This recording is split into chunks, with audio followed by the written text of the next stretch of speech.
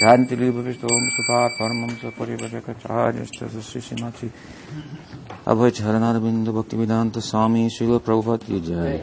Janti Liba Vishto Mustapha Paramamsa Parivajaka Charjasta Sisimachi Bhakti Rakshida Dev Goswami Maharaj Ki Jai. Janti Liba Vishto Mustapha Paramamsa Parivajaka Charjasta Sisimachi Bhakti Siddhanta Saraswati Thakur Prabhupada Ki Jai. Janti Liba Vishto Mustapha Paramamsa Srila Gaur Kishore Das Babaji Maharaj Ki Jai. Janti Lila Vishto Mustapha Paramamsa Sisimachi Satchidanandamoy Thakur Bhakti Vinod Ki Jai. Shri Bhakti Vinod Parivar Ki Jai. Jai Sri Rupa Sanatan Bhatta Raghunath Shri Jiva Gopal Bhatta Das Sad Goswami Purush Ki Jai. Rupanuga Guru Varga Ki Jai. Kodi Vaishnav Sampradaya Ki Jai. Ananta Kodi Vaishnav Vrinda Ki Jai. Namacharya Harish Thakur Ki Jai. Brahmako Shri Krishna Chaitanya Prabhu Nityananda Shri Dvaita Gadadhar Shri Vasudeva Ko Bhakta Vrinda Ki Jai. Shri Radha Krishna Go Gopi Sham Kund Radha Kund Giri Govardhan Ki Jai. Vrindavan Dham Ki Jai. Navadip Dham Ki Jai. Jagannath Puri Dham Ki Jai. Jamuna Mai Ki Jai. Ganga Devi Ki Jai. Bhakti Devi Ki Jai. Srimati Vrinda Devi Tulsi Maharani Ki Jai. Harinama Prabhu Ki Jai. Shri Ram Sankirtan Ki Jai. Prihatmiranga Seva Ki Jai. Paramakarna Shri Gaur Nityananda Ki Jai. Kiraj Govardhan Ki Jai. Shri Gauriya Thakur Shri Radha Madan Mohan Ki Jai. Radha Govinda Ki Jai. Radha Gopinath Ki Jai. Vrindavaneshwari Radhe Ki Jai. Gaur Bhakta Vrinda Ki Jai. Gaur Premanande. Om Ajnana Timirandasya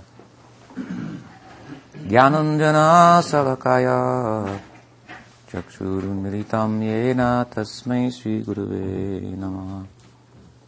Ajnulambita Bhujo Kanagavadatu Sankirtanai Kapitaro Kamalaya Taksho Vishwambaro Dvijabaro Yugadharma Palo Vande Jagat Priyakaro Karunabhutaro Vande Shri Krishna Chaitanya Nityananda Sohorito Gododai Pushpavanto Chitta Sangotono.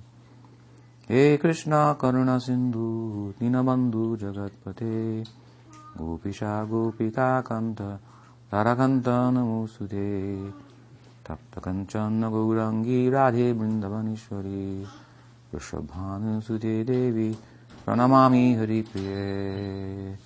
Shri Gauri Vaishnava Guru Parampara Ki Jai. Harinam Prabhu Ki Jai. Gaur Bhakta Vrinda Ki Jai. Gaur Premanande. Plenty of room if you want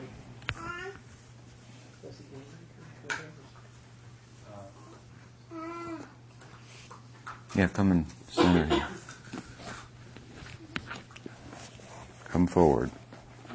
Don't be shy.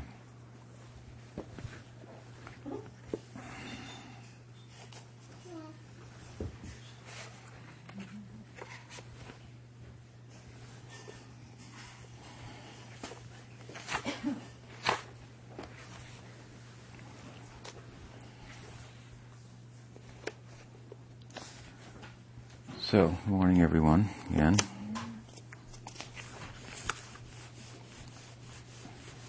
You're all spread out here for me.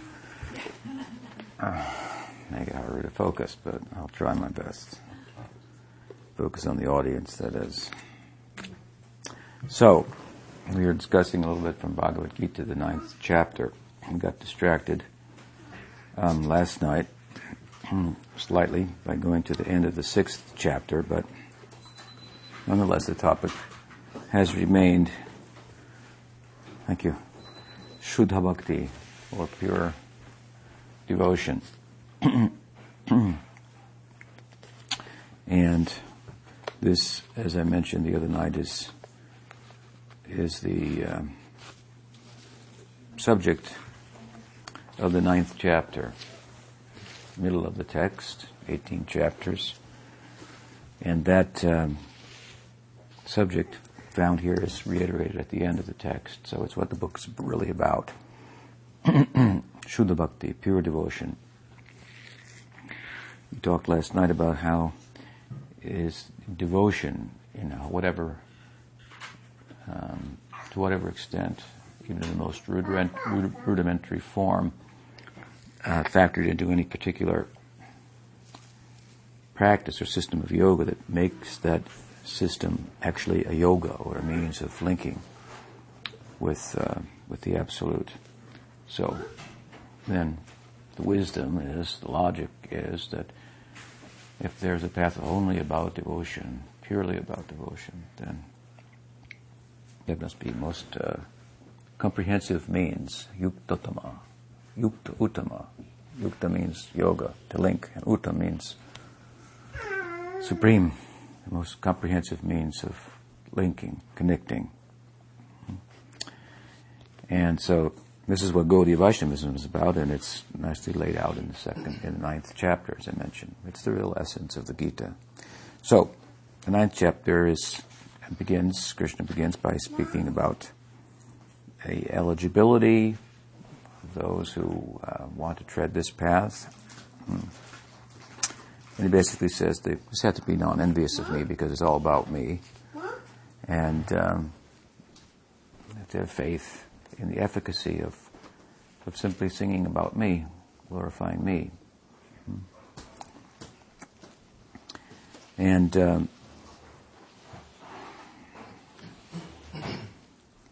here in the second verse we're going to discuss today, the first three verses are really all a kind of a glorification of Shuddha Bhakti, which is the knowledge of this chapter.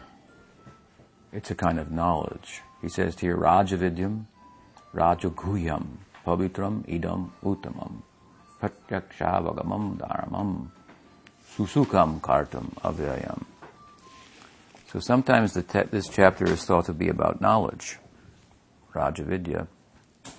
It's actually, the ancient name is Rajaguhya Yoga. Rajaguhya, Guhya means secret. Here he said it is the Raja of Vidya. Vidya means knowledge. The king of knowledge, Raj means king, and Raj Guhya, Rajaguhya, the king of secrets. So again, he's glorifying, bringing Arjuna's attention, getting his attention by glorifying the subject of the chapter in this section of the discourse. And so, this is the king of knowledge. I've talked about different types of knowledge. It's the implication, obviously. And he has.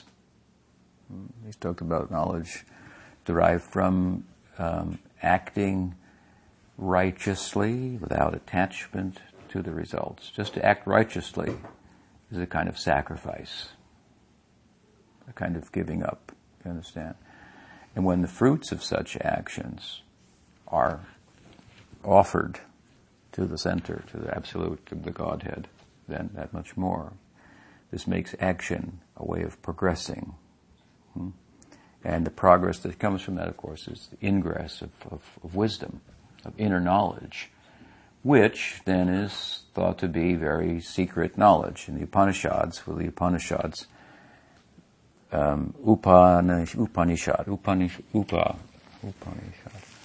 Upanishad means to come, literally means to sit close. And the implication is that if you sit close, then I'm going to tell you something come closer. I want to tell you something. So it's secret kind of knowledge, not the knowledge for the common people. In fact, by comparison, the knowledge of the common people is considered to be avidya, or ignorance. Knowledge of how to pursue things that don't endure in the pursuit of enduring happiness. That is a folly. But there is considerable body of knowledge, if you will, as to how to go about that. And the teaching about that in Veda, for example, is very fascinating in that it's a way of teaching about how to acquire in such a way as that you will eventually move away from the acquiring tendency altogether. We think that by adding something onto our lives will be more complete. And the fact is just the opposite. That we're cluttered and covered by this acquiring tendency. And by attachment we get close to things in a way that doesn't allow us to see what they really are. We lack objectivity that comes from detachment. To see the world for what it really is. You know, they say, I thought it was a bowl of cherries, but it was just the pits. When I looked more closely at it. So this is considered then to be a kind of a special kind of secret knowledge that the common people don't have. Knowledge that by material acquisition, we don't gain, we lose. It's like moving in quicksand. You just go down further and further. In other words, you incur a karmic debt. You go into negative numbers. Like when you borrow money from the bank, it looks like you've got a lot, but you just owe that much and more in interest. So material life proceeds along these lines. It's not progressive. It's going backward. So as I say, there's a way to act, and you have to act then righteously, right livelihood, as the Buddhists say. Not just any act, but right, ethically sound, morally sound acts, which will be determined to a large extent, relative to the times in which we live. Morality is not a set of codes. There are moral and ethical principles that need to be applied and turned into codes, if you will, to govern certain places and certain times. Things change.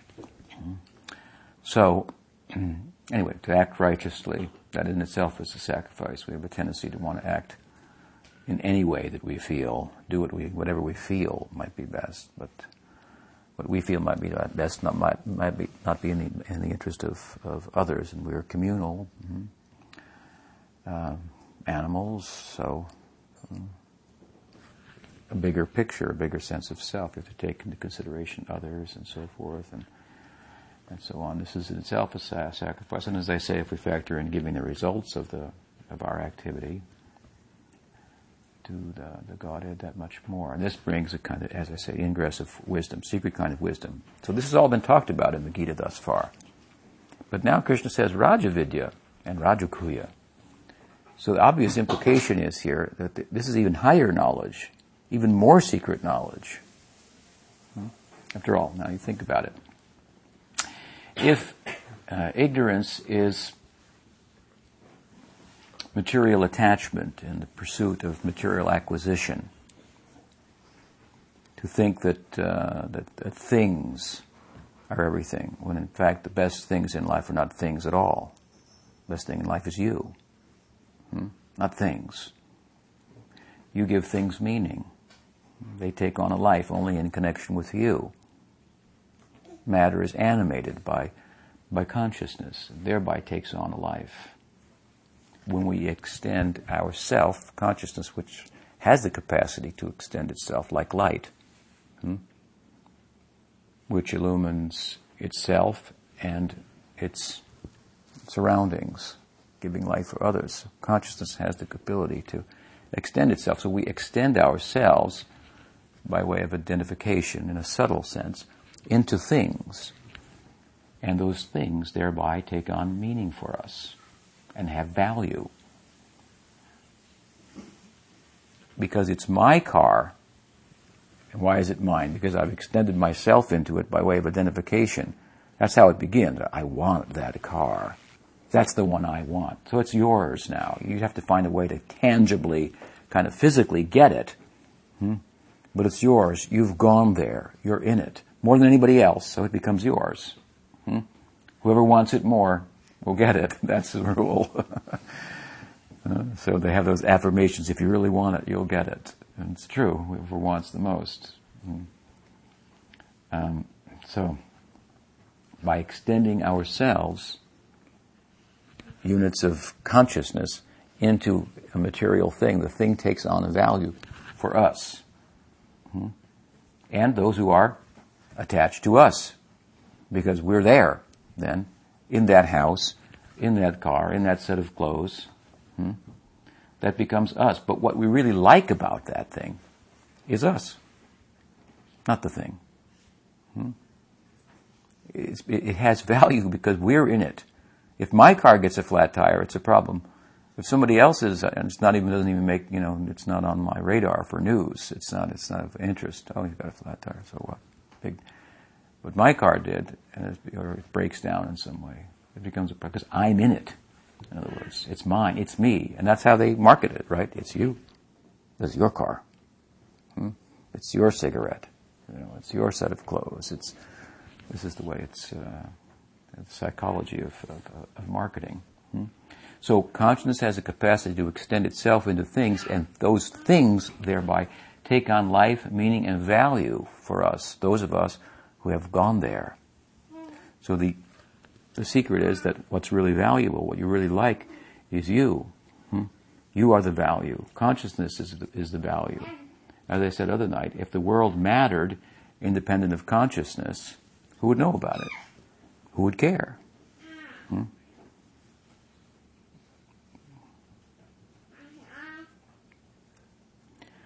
So, therefore, to know about yourself as a unit of consciousness, and there's great potential to be satisfied, such to the extent that you don't need things. Again, the best things in life are not things. The best thing is you. That's why the Upanishads, in a very rudimentary way, introduce us into spiritual life by saying, if you want to know what God is, what Brahman is, the source of the world, what the Absolute is, there's one thing in the world that most resembles God, more than anything else. What is it? It's you. So you are God. It's kind of a rudimentary way of explaining this whole thing. Big subject. It's like if you live in a cave and you don't know what it's like, what sunlight is like, and your friend, cave dweller buddy, happens to go outside and find the sun. How will he come back in and explain to you what sun is? He has only experience of darkness. And sun means rain. Sun means water. Sun means vegetation, life. So many things, right? He has no. It's a whole world. So how will you begin to tell him everything about what sun is that you've experienced? You've gone up and lived above ground for a week, and you've come back to the cave-dwelling world to talk about it. And you start to talk about it. It shined. It's this. It's that. The guy has no reference, no frame of reference to. What are you talking about? The guy's crazy. So he has to make like a little hole in the cave, and a little ray of light comes in. So see, that's sun. Wow, fascinating. But we know the ray of sun is just and the fact that it lights up things is just to say very little about it. But it's a beginning anyway. So the Absolute, the Godhead, we try to talk about it. In this world, it's like trying to teach music to deaf people. Difficult task. But the Upanishads, and penned as they are, the wisdom of the Upanishads, eternal as it is, revealed in the hearts of certain people whose names that have been identified with those particular Upanishads, have talked about it largely in this way. And this is then considered uncommon knowledge. And it is. But it is merely the antithesis, in one sense, of material knowledge. Right? It's the difference between matter and spirit. So these are kind of like two opposites in a way. Experiencer and that which is experienced. Light and darkness. Consciousness, animate and inanimate. And so my point is that the mere opposite of ordinary knowledge is not the height of uncommon knowledge. In other words, common knowledge is that we're all different. You're black, I'm white, you're a lady, I'm a gent. I'm American, you're Indian, or all these varieties and whatnot that arise, that are judgments that we place on the environment. based on a perception gathered by the senses. We make a judgment in the mind, and we label things and give names to things and determine values about things and so forth. And all this is getting in the way of the unity that we sense life is about sometimes, if we're thoughtful. All this difference. So to say, for example, that difference and the variety of life is kind of an ignorance, it's getting in the way of unity. It's just a perception. For you it's hot, for me it's cold, so which is it? For you it's good, for me it's bad. Which is it? So to move away from this difference, this variety that gets in the way of unity, to the idea that underlying all the variety of life is a singular kind of a substance, called consciousness, that causes the matter to transform and take different shapes, to come and go, and to move in between the coming and going, and apparently have a life and so forth. So to move from difference to oneness, it's all different, it's all one. It's not a huge leap. But it is a leap from ignorance to knowledge, nonetheless. But that has already been covered in the Gita.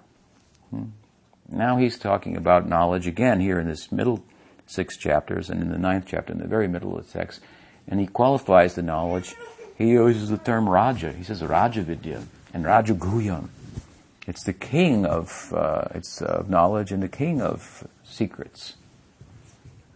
So we can understand he's talking about something more uncommon than this idea. And as he goes on here, after this verse and the next verse, he'll go on and he'll explain the underlying kind of metaphysical basis of the kind of knowledge that he's talking about. The knowledge that he's talking about is bhakti, and bhakti comes from the root word bhaj, which means it means to give and take. Really, it's a giving by which there's getting, and it implies some movement, some activity. Again, the knowledge that is of unity, that's the opposite of the ignorance of material variety, is a stillness. The material variety is causing a movement. When we step back from that, look objectively at the world, we see that the variety is false. It's just a perception of the mind. Then we see no difference between heat and cold, between gold and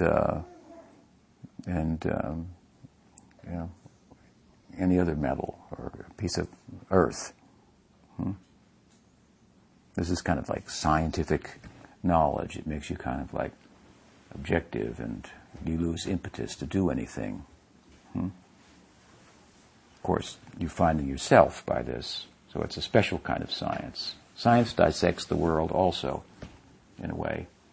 Darwin did it in his own estimation to an extent, and he lost all sense for poetry, for art, for love, for affection. So Vedanta does this also to an extent. It makes one dry, but not like Darwin. But it makes one peaceful within, happy within, to sit in unity and alone in a cave, dwelling within on what I am. It's a huge relief from the world of karma that's been chasing us, repercussions of our inappropriate and even appropriate actions. But bhakti, then, which is the subject here, is another kind of knowledge. The knowledge he's speaking about is bhakti, and he'll qualify it by various adjectives and describe it, and it becomes apparent to us. It's not a sitting still. It's a kind of it's an activity. It's a oneness and a difference at the same time. So, as I say in 2 texts, this one and the next one after that, he begins to explain the metaphysical foundation of this knowledge that is bhakti. He's talking about bhakti here. He says, Raj Vidya. Raj means also king, but so you can say, well, then this is the knowledge of kings, noble people, high people, but he means something more than that. You could say, well, who are the kings of the world? Who's ruling the world? The mind rules the world. The senses rule the world. Therefore, what is this? Vacho vegam, manasa, krodha vegam, chiva vegam, udurapasta vegam, sarvan, what is it? Apimam pritibim sashishat. Pritibim sashishat. Who's the Prithvi? Who's of the world? Who's ruled by Vacho? Krodha. These vegams, the pullings of the senses, the urge to eat and speak, and who's driven by them is of the world. Who is not driven by them is above the world. Prithivim sashishat. Who is ruled by the world, by the senses, becomes the student, naturally, of one who is not, who's risen above the world of senses, the oppression of the mind and the senses. So, that's another way of thinking about it, but that doesn't come to the full idea of what's being described here. Raja Vidya. Raj means to shine. Krishna is speaking about bhakti here, as we'll see. He says it is the shining knowledge that shines. This means that it is my Shakti. It's luminous. My Swarup Shakti. It is Samvit. This kind of knowledge corresponds with a type of existence, Sandhini, and a type of meaning, or purpose. Not Ananda, but Hladini, condensation of Ananda, of bliss. This is my Swarup Shakti is constituted of this. Shuddha Sattva Visheshatma. Prema Suryamsu, Samyabha Krupa Goswami says. It is this Shuddha Sattva and Visheshatma. Visheshatma means that in bhakti, there's samvit, a kind of knowing, and a kind of a corresponding kind of ecstasy, a particular bhava that is ladhini, in a certain kind of existence that is sandhini, that facilitates such. The ingress of this samvit gives us knowledge of our oneness with Bhagwan and our different and simultaneous difference. As we'll see, the metaphysic, he says, Maya tatamidam sagam jagadavyaktamurtina matstani sababhutani nachaham teshavastita. He explains Achinta Veda Veda, the metaphysical underpinning of this whole idea of Braj Bhakti in this chapter. He says, all beings are in me, but I'm not in them. No beings are in me, and I'm in them. It's very confusing. If we look at it carefully, and he says, and it's all by my yogam, aishwaram, the power of my yoga, my shakti, achintya shakti. By achintya shakti, by achintya shakti, these two apparently conflicting things, unity and difference, they're simultaneously, the nature of being is such that it's simultaneously both. This is Mahaprabhu Sri Chaitanya Dev's reading of the environment. Every acharya, previous to Chaitanya Mahaprabhu, imposed their intellect upon the environment in an effort to explain it in conjunction with revelation. Chaitanya Mahaprabhu's philosophy was, to use Prabhupada's term, as it is. No. We see that it is one, and in other words, every acharya, Shankara tried to say it's all one, Madhva tried to say, no, it's different. Ramanuja says, well, it's a oneness with a difference in it. And Nimbarka says, sometimes it's one, sometimes it's different. And Vallabha says, it's a purified kind of oneness. And they invoke terms, Vishesh and Anirvachaniya, to try to make these two things work, unity and difference. And Mahaprabhu says, he just takes it as it is. He says, you don't try to explain it away. It's absolute, is the nature of being is one and different at the same time. And it's achintya. That's the best word to describe it. It's achintya. Doesn't mean you can't think about it, you can't talk about it, but... So anyway, we don't want to go in too much depth about that. We'll try to do that tonight, but this is the underpinning, then. The metaphysical underpinning of the knowledge that he's talking about here. So it is a special kind of knowledge. Rajvidya, it is the shining knowledge of Swarup Shakti that puts the Brahman, makes it look dark in comparison. It is said, probably should say that Krishna is not that beautiful, but when he's standing next to Radharani, then he becomes very beautiful. So it means that Brahman, when its own Shakti shines upon it, makes it move, makes it dance, and it brings out its beauty. And that Shakti, that Bhakti, that Radha personifies, of course, the highest love, devotion. So he's talking about devotion here. Devotion is a kind of knowledge. It's illuminating, luminous. It illuminates. And it illuminates Bhagwan. It illuminates Brahman, the light. It illuminates the light. Brahman is the big light, right? It's everything coming from there. Janmadhyasyataha, the light that the world comes from, that the world of darkness is the shadow of only.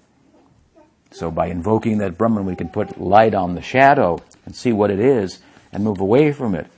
That's a kind of knowledge. It's special, but this is really special knowledge. This is Rajvidya and Rajguhyam. It's very secret. Secret. It is the light that sheds light on Brahman. It lights up Brahman. What kind of light must that be? You understand? Radharani sheds light on Brahman. What is it really like?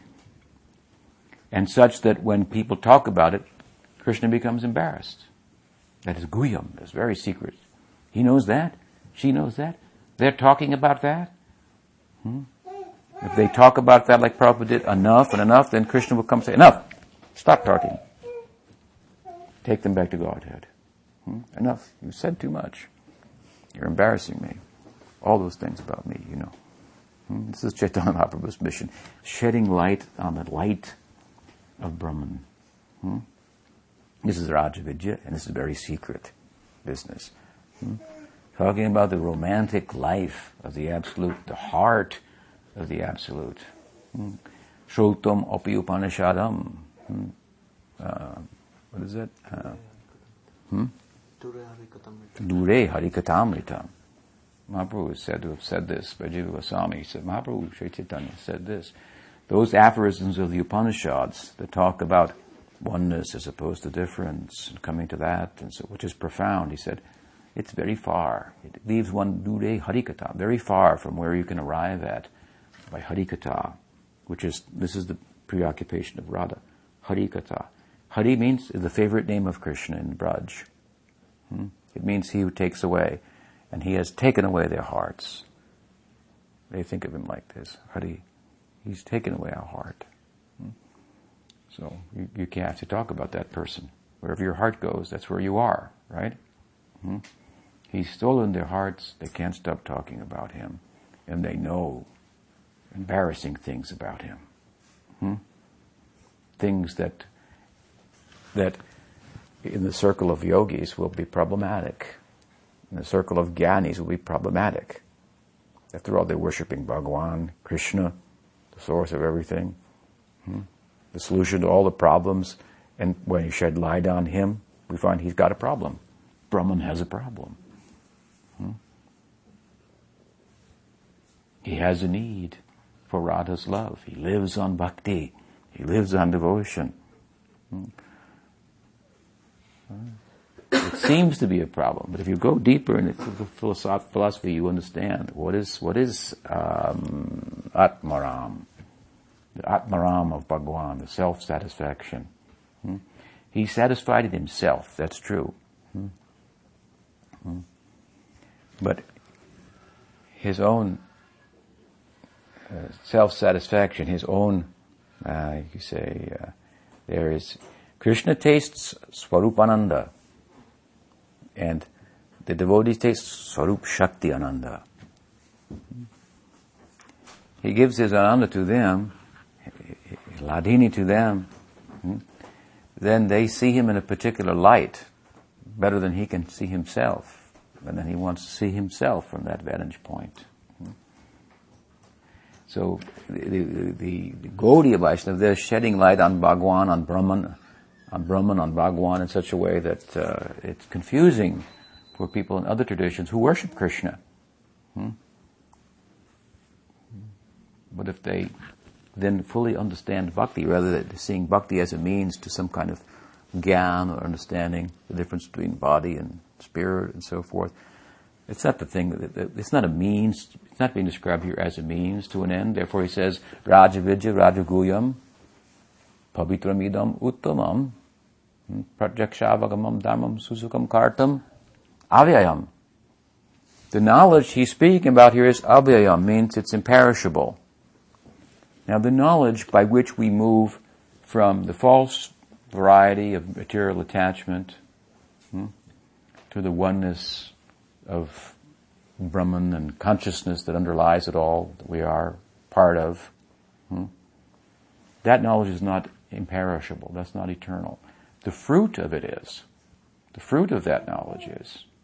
The fruit of that knowledge is that you will live in eternity. So Shankar would like to say about this verse, well, what it means is that the fruit of the knowledge here is imperishable. But of course that's not what Krishna said. He said, the knowledge that I'm talking about is imperishable. There's a difference. Sattva gives knowledge, and sattva will be retired also in transcendence. You follow me? So Krishna is saying this knowledge is imperishable. So it's a post-liberated kind of knowledge and understanding, and it's kartam,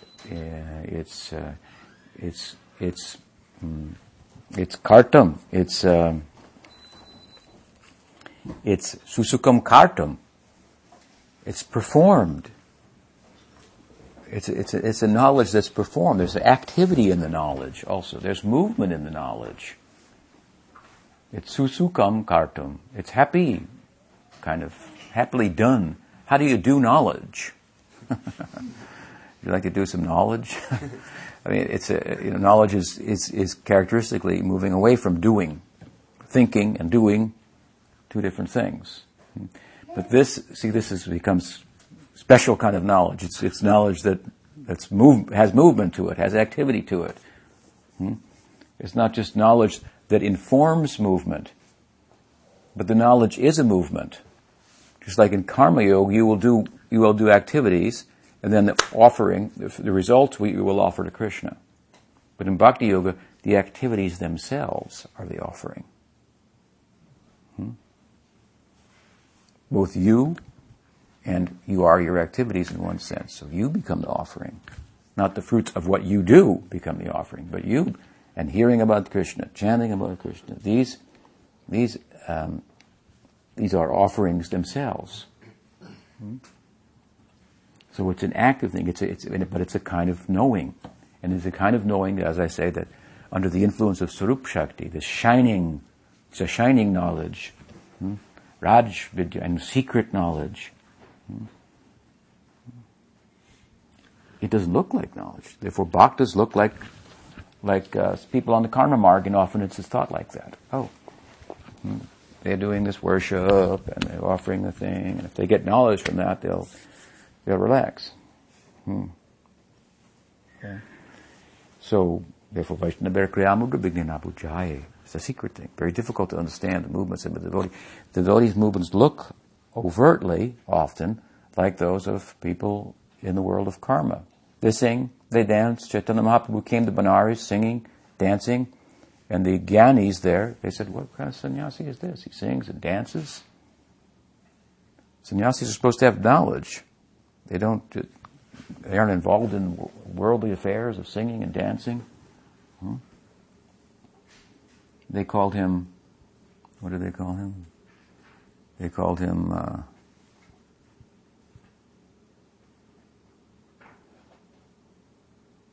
babukaha. He's a babukaha, an emotionalist. They were right. Prakashananda, he said he was accurate about that. Like Bhagavatam says, Nigumakavatoror galitam phalam sukumakadamata rabha samvitam pibata bhagavatam rasamalayam muhuraho rasika bhuvi bhavukaha. It's for these kind of people, crazy people, emotional people, but this emotional life of bhakti, bhava, prem, it's arising out of special knowledge, a special kind of knowledge, again, that makes ordinary special knowledge look ordinary in comparison, look undesirable. It's a very deep kind of theistic idea. So Rajavidya, Rajaguyam, and it's abhyayam, it's imperishable, and it's post-liberated activity. It's about movement in eternity. That is lila. There's movement under the influence of karma, and there's movement that we call lila. The two may look similar, but they're worlds apart. Therefore, Krishna lila is called aprakrita. Prakrita means material life. Aprakrita. It looks like material life, but it's really very, very different. It's the height of transcendence. You know, the Brajbasins, when Krishna, they went for Shivratri to Ambika, to worship Goddess Ambika. They went on Shivratri.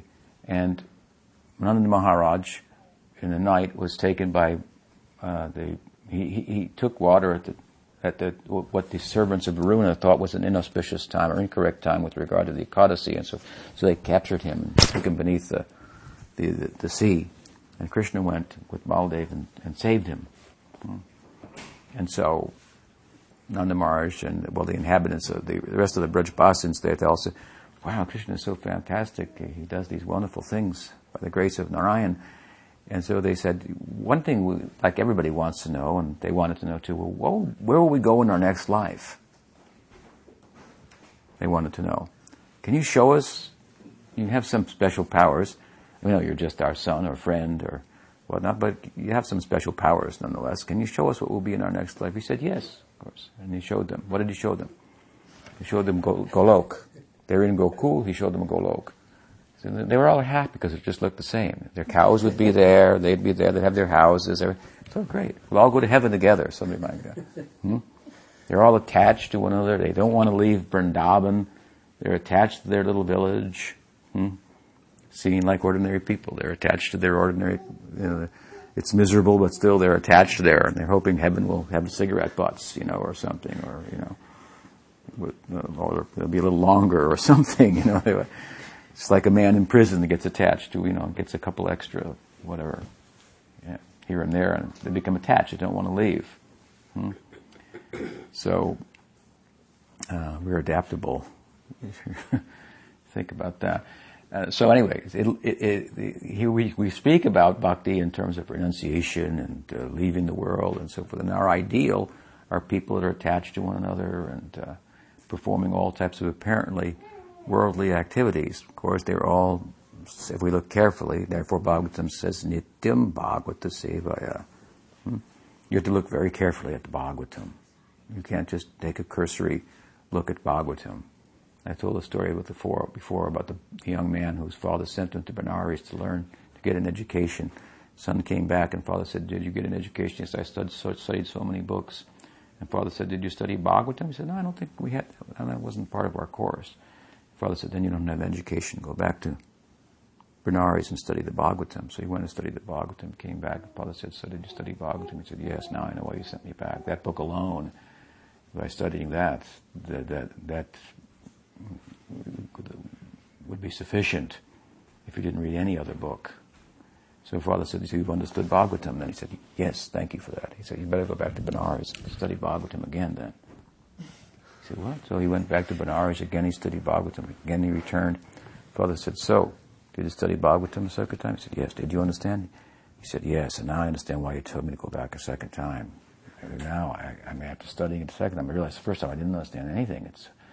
So Father said, so now you've understood Bhagavatam. He said, yes. He said, go back to Benares, study Bhagavatam again. So again he went back, he studied the Bhagavad, again he returned. And Father said, so have you understood Bhagavatam? He said, Father, I cannot understand Bhagavatam. Father said, now you've understood the Bhagavatam.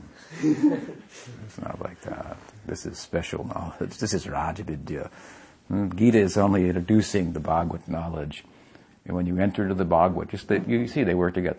Just where Gita leaves off, Bhagavad picks up. Krishna says, Sarvadharman prityaja mamekam sharanam braja. Bhagavatam says, Dharma projita kaita utra paramo nirmat saranam satam. Same thing. Dharma projita. Sarvadharman prityaja. Same thing. Krishna's saying, just depend on me alone. Faith in me, not any other. You have no other religious or otherwise worldly duty to be concerned with. Just be concerned with me. Everything will be covered. Bhagavatam says all this other kind of dharma that falls short of coming to the center. It's not part of this book.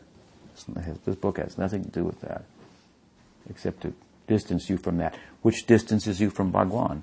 Any kind of bargaining with the Absolute, any kind of holding on, I'll give something, you give me something back. So this book is for getting close to Him. Therefore, Nimat Saranam, Satam, and Shraddhaban, all these things. Like as are being discussed, we were discussing the other night, the adhikar for this. That is the end of Gita.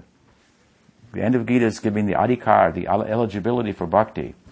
You have faith in me, and me alone, and hearing and chanting about me is sufficient.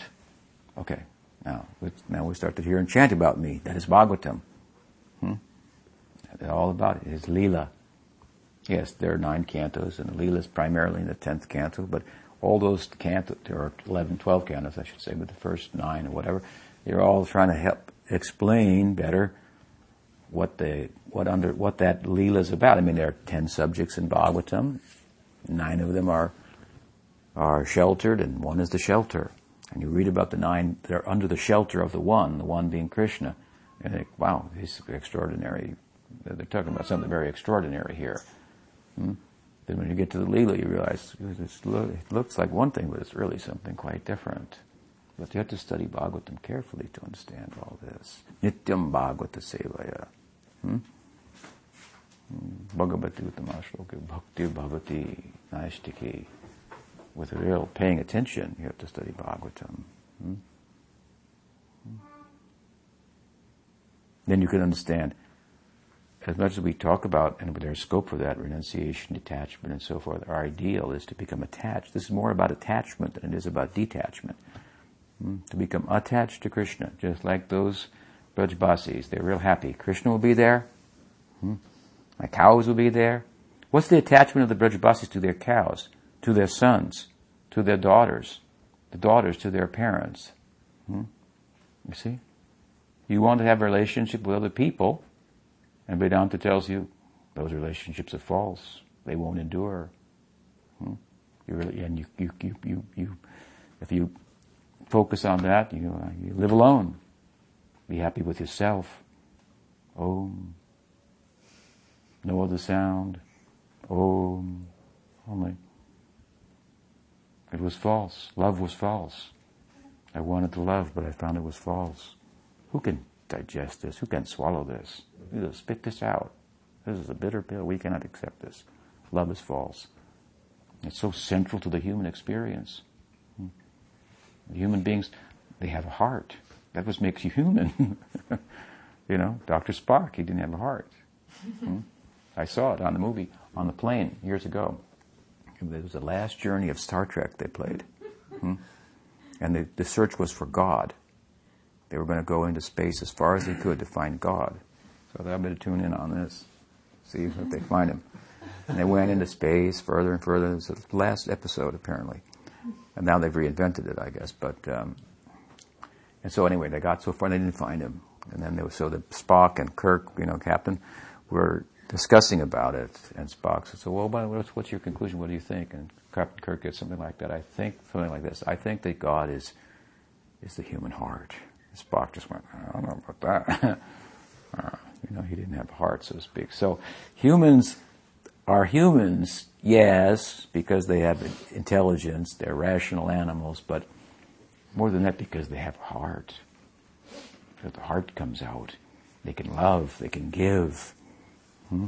This is what makes us human. Now, to get a philosophy that tells us all that pursuit of love, it's all false. You love someone, and then they will disappear. They will turn into, your handsome prince will turn into a old grouch right before your eyes. Don't be foolish. That's like what do they say? That's,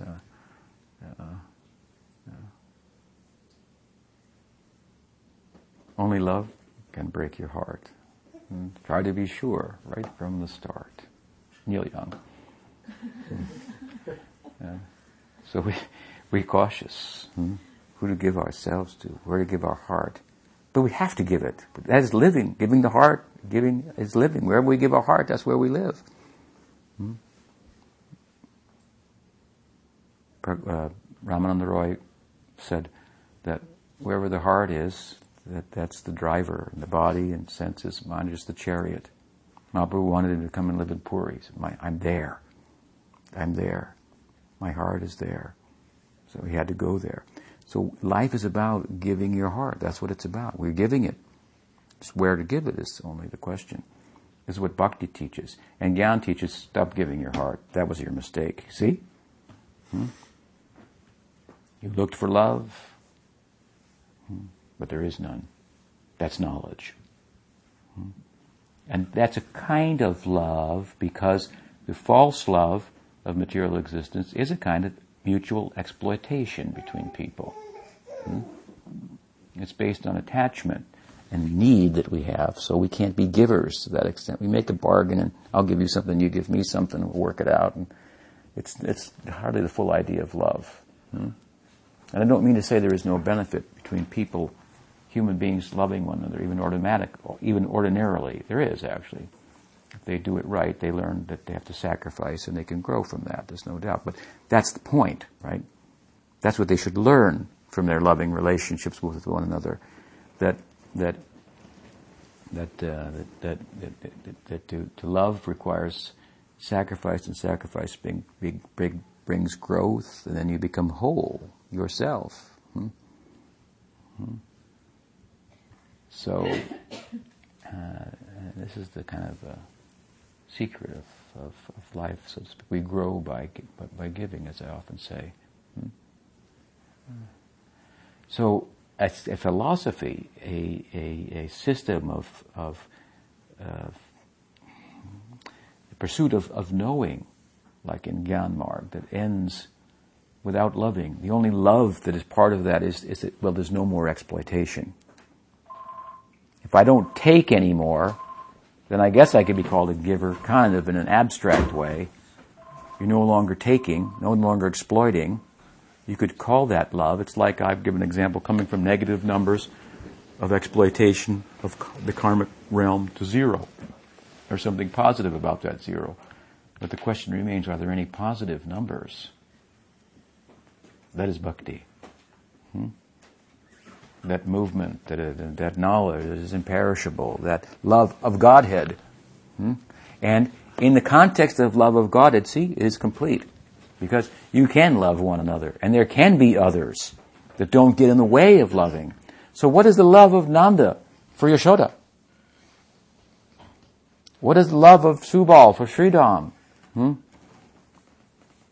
Radha for Lalita, and all these inhabitants of Golok, these paradigmatic figures that exemplify a certain taste, a flavor of love for Krishna.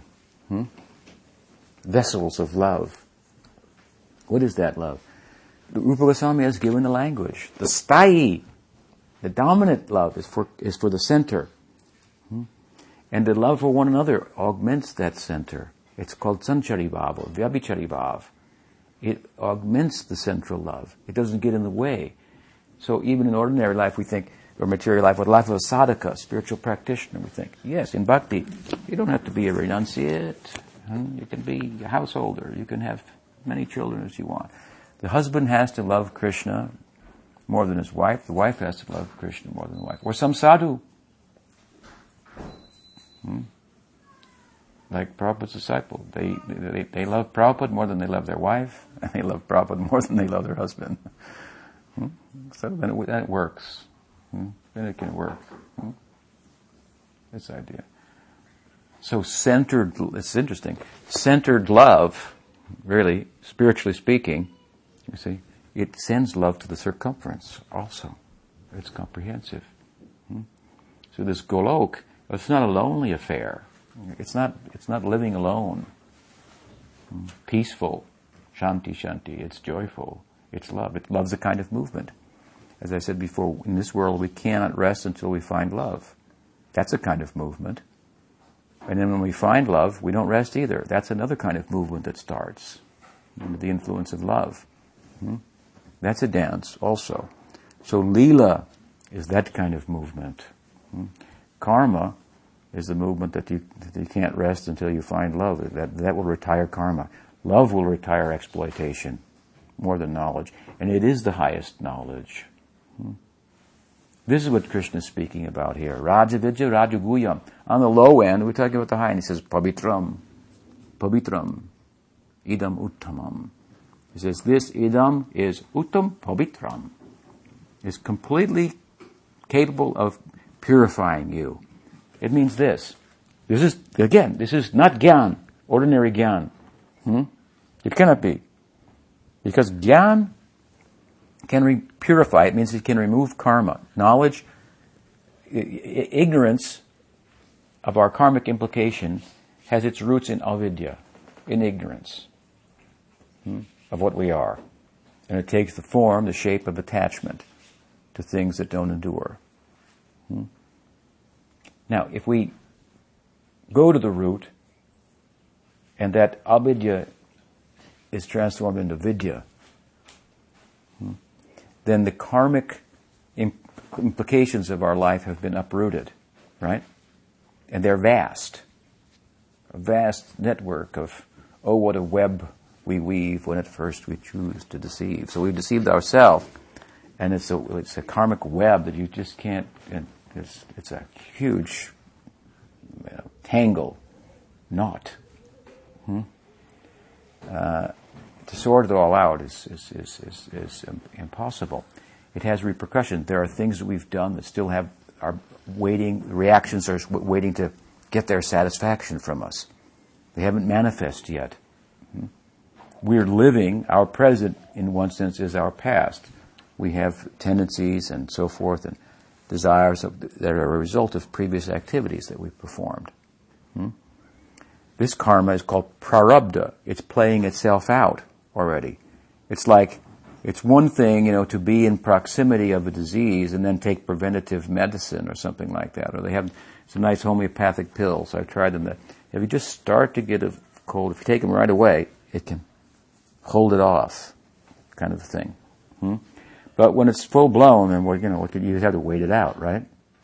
You got to take whatever it is, 6 days, and drink a lot of fluids, get a lot of rest, and it's a cold. I got a cold. There's no way to stop it in full swing. But there's things that you could do to prevent from it happening, and so forth. So there's karma that's there that through knowledge it can be destroyed, so to speak, burned up, and you won't have to experience the reactions that you are due. But the ones that you're already experiencing in Gyan Marg, that's why the Jnani becomes a Jivan Mukta, a liberated soul in this body. And then when the karma is, the Prarabdha karma, that coal that's already fully blown, fully manifest, when it stops, he stops, body stops, and from From the Jivan Mukta becomes the Videha Mukta, goes to Brahman. Videha, without Deha, without a body. Goes there. So point is this, that in that kind of knowledge, Brahmagyan, it doesn't have the power to destroy Parabdha. This is Pavitram Uttamam, supremely purifying power. It means Bhakti has the power to destroy Parabdha, the manifest karma. In fact, it does so very quickly. That's the bad part of it. We have manifest bad karma and good karma. So very quickly, Bhakti will take away the negative prarabdha, which enables us then to participate in all types of, for example, Vedic rituals or whatnot, as Bhagavad says, Aho Batasapa Choto Gariyan, who chants the name. He can, a dog eater even, who chants the name, can perform the Vedic sacrifice, Sadhyo Piyam, Sadhyo immediately. Doesn't mean all this prarabdha is gone. No. But the immediate negative prarabdha is gone, and so many lifetimes of other aparabdha, unmanifest karma, is removed. We sometimes think, I'm not making any progress. One who has eyes to see says, oh, so much aparabdha karma you eliminated today by your chanting. It would have had you here for lifetimes and lifetimes and lifetimes. Like, when you build a house, if you go, they say, build a house and lose a spouse. It's when we were building the temple, not the temple, but the house that I'm living in now, which was one of the first things we built, and the bathhouse at our monastery in California, at Audario, we were living there in tents, and we had a contractor, and one of the devotees, one of my disciples, Chidahari, was working with them. And then we'd go every day and we'd see, what happened. And he'd look, what'd they do today? Doesn't look like they did anything. It was just, it would drive you mad. So there's a lot of things that would have to go into a building that you don't see, the underground, the infrastructure and so forth, before it actually, goes up. And there's the house, kind of a thing. So with bhakti also, we're actually, what we're doing is we're investing in real estate in Goloka. And, investment at first, you got to pay a lot of interest, and but you've got some stake there from bhakti, some stake. And gradually the house of bhakti is going up, but a lot of it's invisible. And the parabdha that you're due, well, it's not entirely manifesting, but something is there. When you enter into bhava bhakti, then Krishna Daivesha, what does he say? No, he says, another verse, he says, Mahatmanastu mampata daivim prakritim ashrita. The Mahatma, he comes under daivim prakritim. He's still in the world, although he's liberated, and moving under the Swarup Shakti, daivim prakritim, to give bhakti and to cultivate bhav bhakti and to prem bhakti. He's a liberated person, still has something to do. This is special knowledge, you understand? It's far beyond mukti. This prem is far beyond mukti. Who's got mukti, in the context of bhakti, having attained bhava, thinks what? It's a characteristic of bhakti, that mukti is a small thing. This is a very small thing. That's an insignificant thing. So this is the implication here of pavitram, idam, uttamam, and susukam kartam. We talked a little bit earlier about avyayam, rajavijja, rajaguhyam. It's all about bhakti. Any question? It's the Bhagavad-gita. Yes. You said that in bhakti, then people don't, then it's not about moving away from people and living alone and whatnot. So, but some, in the history of, practitioners, some people have taken up that lifestyle, many people took up that lifestyle. For instance, Gaurav Kishore, Das Babuji, he lived totally alone and he didn't want people around him, it seemed. He did things to keep people away from him. And He wanted Bhakti Vinod around. oh yeah. He liked Bhakti Siddhanta. So, he liked the Bhagavad discourse of Bhakti Vinod. He would go and sit. So it means that they avoid things that are unfavorable. Worldly people, false imitation devotees, and so forth. But real people of substance, of spiritual substance, he wanted their association. He wanted sadhusanga. So in an esoteric, in internal sense, I want to say it's communal. It's the Goloka is not people sitting alone. It's family people, right? You have to become part of the family there. That's what I mean. But there is a renunciation and detachment aspect of it that takes us away from things that are unfavorable to bhakti. So worldly association, for example, is not favorable. We don't associate with worldly-minded people by way of embracing their thoughts and their aspirations and so forth. That's what it means to associate, to embrace the same aspirations and get close to people and be on the same page with them. So we don't want to be on the same page with those who have an agenda of merely acquiring and so forth. Another question?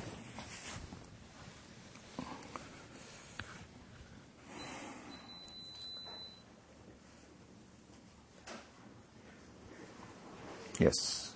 It's kind of lower side note to the discussion, but we were speaking about there are principles of morality, and then there's codes at different times and places. Maybe you could kind of unpack that a little bit. I mean, I understand about form and substance and the details and principles.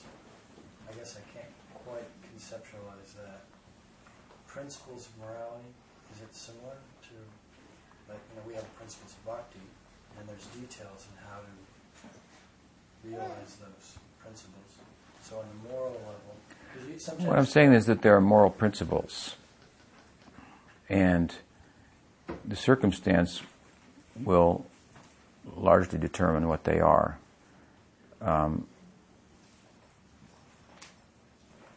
Let's say, for example, let's take the environment. Okay.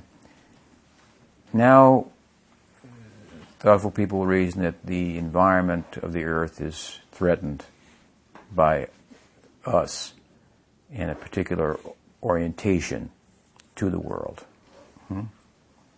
And so then there were times when that wasn't the case, right? So you don't find in the Vedas some law that says don't watch out for your carbon footprint, right? There's no law, and there's no Vedic statement that says your carbon footprint cannot be bigger than this, otherwise you have to jump in the Jamuna 2 times and, with your eyes closed and eat only, drink only milk for a week or something like that. But there are statements like that in the Dharma Shastras. If you do this and you do that. So what we can't do is we can't necessarily take all of those laws, if you will, and apply them in all circumstances, because what underlies those laws are principles. And so if you understand the moral principle, for example, then you'll say now, well, then you'll think about, because the circumstance is such that the environment is being threatened, our own human natural environment, the natural environment, by the human activity, then we will pass laws, or we'll be guided by a certain ethic about how to relate. We don't recycle. When I was a kid, I remember seeing the first signs come up, no littering, $500 fine or something like that. People used to just throw things out the window. It's unimaginable to young people now, but I can remember that. People would drive down the road and just throw stuff out, Then came the signs, no littering, And people were fighting it then. It's like people are fighting the environmentalists now still. These guys would be, litterers if they're just like just gradually giving a little ground. But if it weren't somebody fighting for the environment, they'd still be throwing stuff out the window. You understand? So the times change, and so now you need, ethical, moral You would be thought to be immoral, and ethically unsound to just even anybody. The Fox News commentators, whoever, to throw something out the window, throw your empty beer can out the window, right? But there was times when it wasn't like those. Times change, and so there are principles, and they're dynamic, and you have to think about them in terms of time and circumstance, and then come up with a law. I mean, the morality, as time goes on, you'll see morality will deal more with not what people are doing in their bedroom, for example, but how they relate to one another as human beings. So you see the equality of, that you understand your humanity, your weaknesses. As a human, we're weak. That's, weak is loveness. Love is a kind of a weakness. So we're lover type people. We have hearts, as I said, so we have weaknesses. The more we understand our humanity, the more we understand one another. We're sympathetic with the weaknesses of others, and we show compassion. That'll be the standard of morality. Not, how many times you did this and what way and, so forth and so on. Those things may have their place and so forth too, but, so anyway, this is kind of the idea. Morals are dynamic. And if you just talk about morals and ethics in a non-dynamic sense, in a literal sense, for example, from the Bible or from any sacred text or something like that, you're going to really come in, you're going to lose ground in time in the eyes of the people. And then if you just say, well, I don't want to be PC, I want to be true, to the Bhagavatam. Well, what's the Bhagavatam? What is it about? I mean, it's really not even about moral principles. It's about something so powerful that even the most immoral person, if they embrace it, will become squeaky clean. By that. That's what Bhagavatam's about. Therefore, Sarvadharman Prityaja, Krishna says, forget the moral stuff. Just take shelter of me. You'll get all sorted out real quickly by that. Something like that. You follow? That's the idea. So, morals are not just old laws that don't have any. And if you look at so many laws, if you look at, Ekadasi laws and these things, Chaturmasya, they all have some relevance to the time, the circumstance, the climate. And what does it mean? Don't eat spinach during, the only month it grows in North America, right? And it's different in India, and it's raining, 4 months and so forth. All these laws, they make so much more sense in the times in which they're written. You have to learn how to take the essence of that, the spirit of that. Otherwise, it just won't make any sense to people.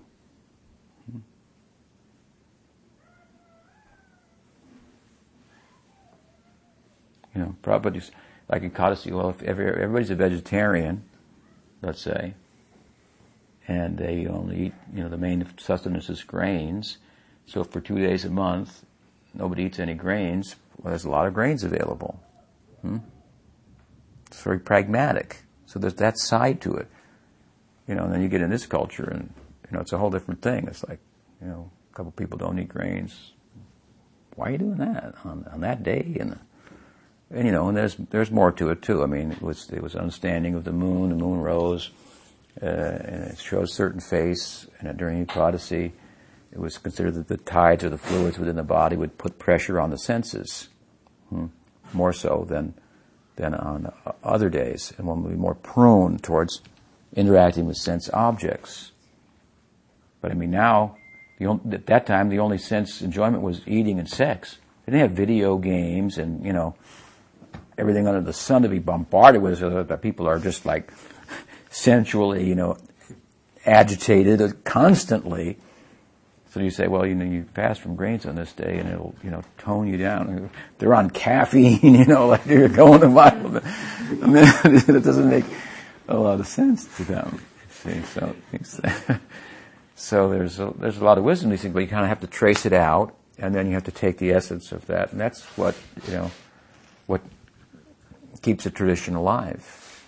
That's what Chaitanya Mahaprabhu did. If you look at Chaitanya Mahaprabhu's bhakti, what was the place of women in Chaitanya Mahaprabhu's mission? He for just to give a crude example, then was so much greater than what it was previously. By the so-called laws it was taught and so forth. So that's the idea. Anything else?